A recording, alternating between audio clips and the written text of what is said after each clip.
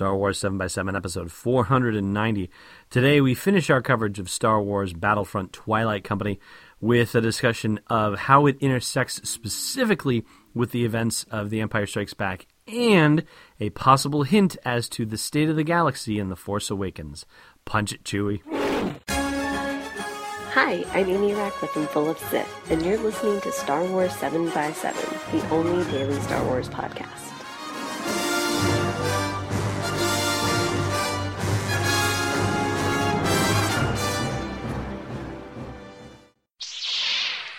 Hey, Rebel Rouser.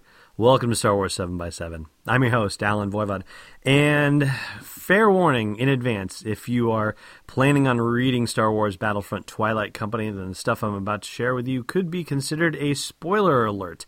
It is not going to spoil the whole plot of the novel or anything like that, but I would say it would spoil one of, at least certainly for me, the chief pleasures of the novel. And you know, the way I go with spoilers, if I had come across what I'm about to tell you before I'd read the novel, I don't think I would have been utterly disappointed or frustrated that that got revealed to me. But I'm just letting you know in case you need the additional information to be able to decide whether you want to listen to the rest of this episode or not. So with that said, warnings are now out of the way. So the novel crosses into Hoth, and yes, they actually visit Hoth in Star Wars Battlefront Twilight Company, which I can't tell you how exciting that was to read that and to be transported back to Hoth again. What a fantastic situation. And the reason we end up going to Hoth is because of Governor Chalice, captured by Twilight Company, and she's being turned over to the Alliance High Command. Now, we have some of the grunts from Twilight Company accompanying the captain and Governor Chalice to Hoth, and we get most of this shot through the eyes of Sergeant Namir. And he has accepted a reassignment while on Hoth, so he's doing various soldierly duties to help with the maintenance of Echo Base. But there are a couple of things that happen that are worth flagging for you that are pretty cool. First of all, one night he gets drunk, Namir does, with an unnamed freighter captain who I swear to you it has to be Han Solo. There's no other person it could be. The person is entirely out of place otherwise for the whole Echo Base situation. So I'm convinced that Sergeant Namir got drunk with Han Solo on one of the nights before the Battle of Hoth. So that's number one to share with you. Number two is that the Battle of Hoth actually takes place during the novel, and Namir and a couple of his comrades from Twilight Company are involved in the fray. And interestingly, a vehicle shows up in this that I had never heard of before until Star Wars Commander, and that's the Juggernaut. And it makes an appearance here in the novel, being used by the Imperials, and they discover an abandoned one, which comes at a very timely place. Now, when the evacuation happens, Governor Chalice is supposed to be on the first transport, which, as we all know, gets away, but it turns out she doesn't get on it, and she thinks that Darth Vader is coming down to the planet for her. Really kind of a surprising thing from her perspective when she actually runs into Darth Vader and Darth Vader force chokes her and she gets all smug about getting caught and whatnot, and the only thing that Vader says is, "Where is Skywalker?" And she looks pretty confused by that. I guess Luke wasn't in any of the Alliance High Command meetings that she was in, and he ends up just casting her aside like a rag doll. So it seems Governor Chalice overestimated her worth to certainly Darth Vader, if not the Empire itself. But before they run into Vader, Chalice tells the people she's traveling with that the Force with him is the 501st. It's Vader's personal legion. So now we have official confirmation of the 501st showing up in another trilogy movie. They were already the ones in Revenge of the Sith that were going around with Anakin Skywalker, but now we've got him again.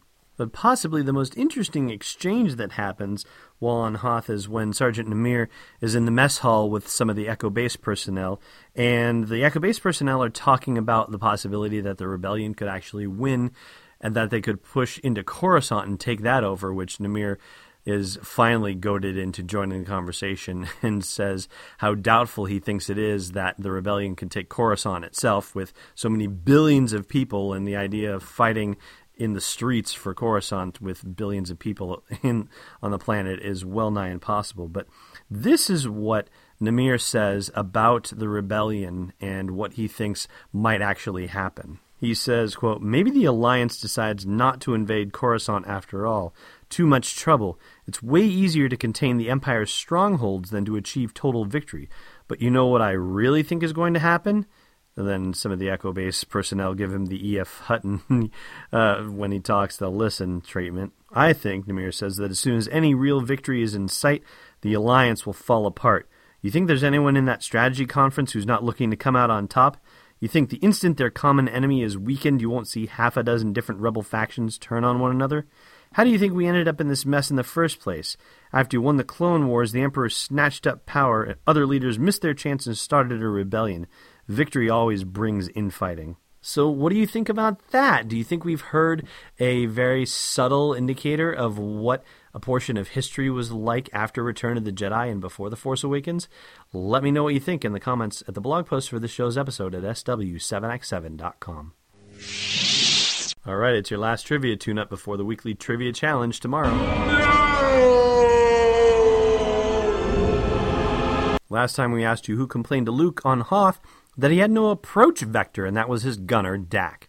Today's question: how many stormtroopers walked into the control room to find C-3PO and R2-D2 locked in the closet on the first Death Star?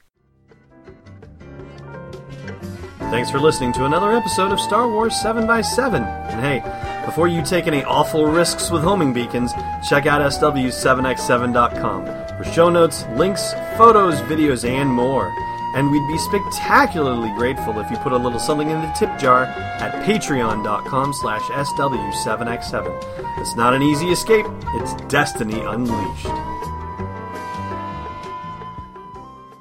This podcast is not endorsed or sponsored yet by Lucasfilm Limited, Disney, or 20th Century Fox, and is intended for entertainment and information purposes only. Star Wars, the Star Wars logo, and all names and pictures of Star Wars characters, vehicles, and any other Star Wars-related items are registered trademarks and/or copyrights of Lucasfilm Limited or their respective trademark and copyright holders. May the Force be with them. All original content is copyright 2015 by Star Wars 7x7. We hope you love it!